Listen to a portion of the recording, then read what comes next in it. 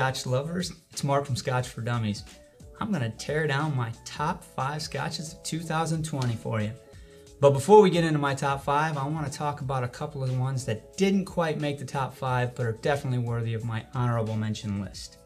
3 of the 4 honorable mentions are re-reviews, and that's why I decided to put them in the honorable mention, because I didn't think it was quite fair putting them in the top 5.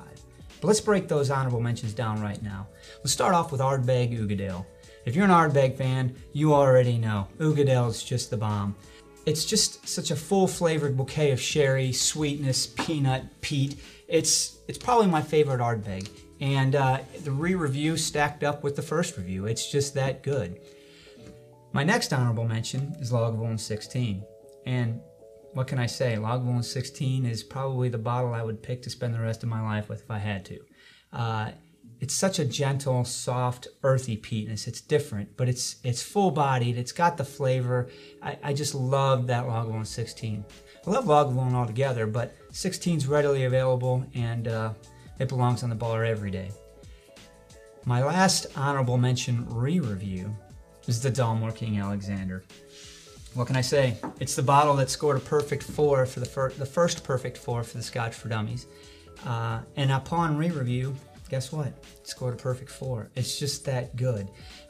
It's so complex. There's so many layers of flavor, and they just all flow so good together. There's nothing that combats each other.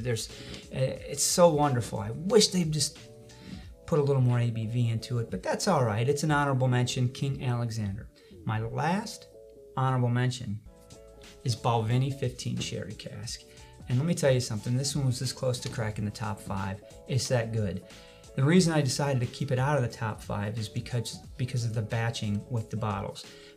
In other words, you might go out and get a bottle of this, and it might not be from the same batch that I reviewed, that I'm ranking this on, and there's going to be some variation. They might not be the same, and I didn't feel that was really fair. So because of that, I put it in my honorable mention, but let's just say this is like number 5.5 because it's that good. But those are my honorable mentions, and now let's dive into my top 5. Coming in at number 5 for my top 5 of 2020 is Glenmorangie, A Tale of Cake. $100 give or take, 46% ABV. This thing just got released not too long ago, maybe a month. I gotta be honest, I'm not really keen on the name for a whiskey, but it's pretty good. It's really unique. It's got a unique wine finish. It actually has a lot of pineapple notes in it. It's much lighter than I anticipated from the nose. And it's really kind of just an odd scotch. It's fun. It brings something new to your glass, and that's why it cracked into my top 5.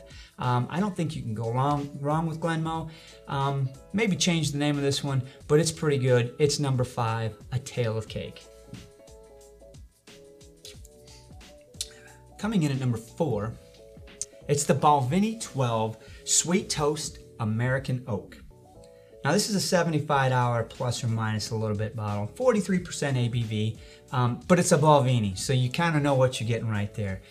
It evolves a lot in the glass. It's a great whiskey that showcases American oak without that overpoweringness of what American oak can do. It's got some clove notes, some brown sugar notes, fruit, cinnamon, wonderful Balvenie. I liked it just a hair more than that 15 Sherry Cask. Believe me, I kind of struggled with that one, but I'm going with number 4 of 2020, Balvenie 12 Sweet Toast American Oak. Number 3 in my top 5 for 2020 is Bladnoch 15 Adela. Now, I gotta be honest, I'd never had a Bladnoch before this year. I actually didn't have any experience with Lowlands. But when this one came to us by recommendation of Tom R., I picked a bottle up from overseas, and I gotta tell you, I spent about half of the bottle with it at home at my bar before I brought it down for the review. And so I knew what this thing had. It's wonderful. It is, if you're an Oloroso lover, you're gonna love this one. But I brought it down, the dummies liked it, and it continued to grow. This bottle literally evolved in front of us and got better and better and better. So much to the point that I bought another bottle. It took a long time to get here from overseas, but it just showed up, and I'm stoked about getting back into it. The bottle's badass. You're going to want to keep one just for a collector's item just because of what it is. But I will tell you that Bladnoch has been marketing this one pretty heavy, and it's limited. I don't believe they're making it anymore. So if you find it out there, I highly recommend it because I got to tell you, it's worth it. I know I've got one on the shelf, and I'm probably looking for another.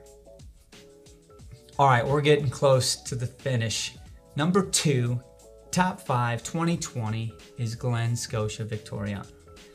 Never had a Glen Scotia before 2020 and started off with this Victoriana on recommendation of Everwind, one of our subscribers, and blew me away.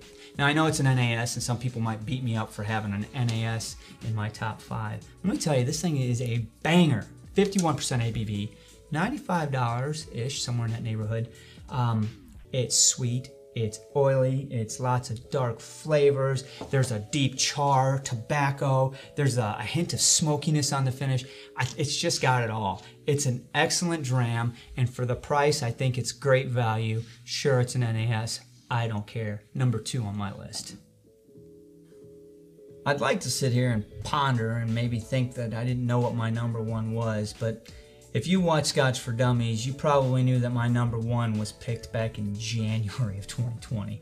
I even called it out in the review saying, geez, I think this one's going to be it. My number 1 of 2020 hails from Glengyle down in Campbelltown. Now, if you know what whiskey they produce, you already know what I'm going to say. But if you don't be surprised when I say Kilkerran 8 cask strength is my number 1 whiskey of 2020. Now don't confuse this with the other versions of the Kilkerran 8-year-old cask strengths. They're really easy to confuse because the tubes all look the same. But this one's different. One way to tell the difference, it's 57.1% ABV. Oh, and the color, you're not gonna miss that. This is a sherry bomb from Campbelltown that's just gonna blow you off the planet. It's about a $70 plus or minus bottle.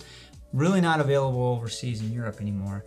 Just now getting here to the States, so be on the lookout. Wouldn't be surprised if I saw that price start jacking up as the supplies go down, but you do not want to miss this one. My number 1 of 2020, without a doubt, is Kilkerran 8 cask strength.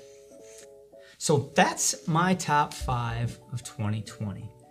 I'm looking forward to what 2021 brings and hoping that a lot of good whiskeys come our way. I'm sure there'll be a good 5 or 6 that blow us away. But it's been a great year. Thank you so much for your support and watching our channel. Happy holidays and Happy New Year.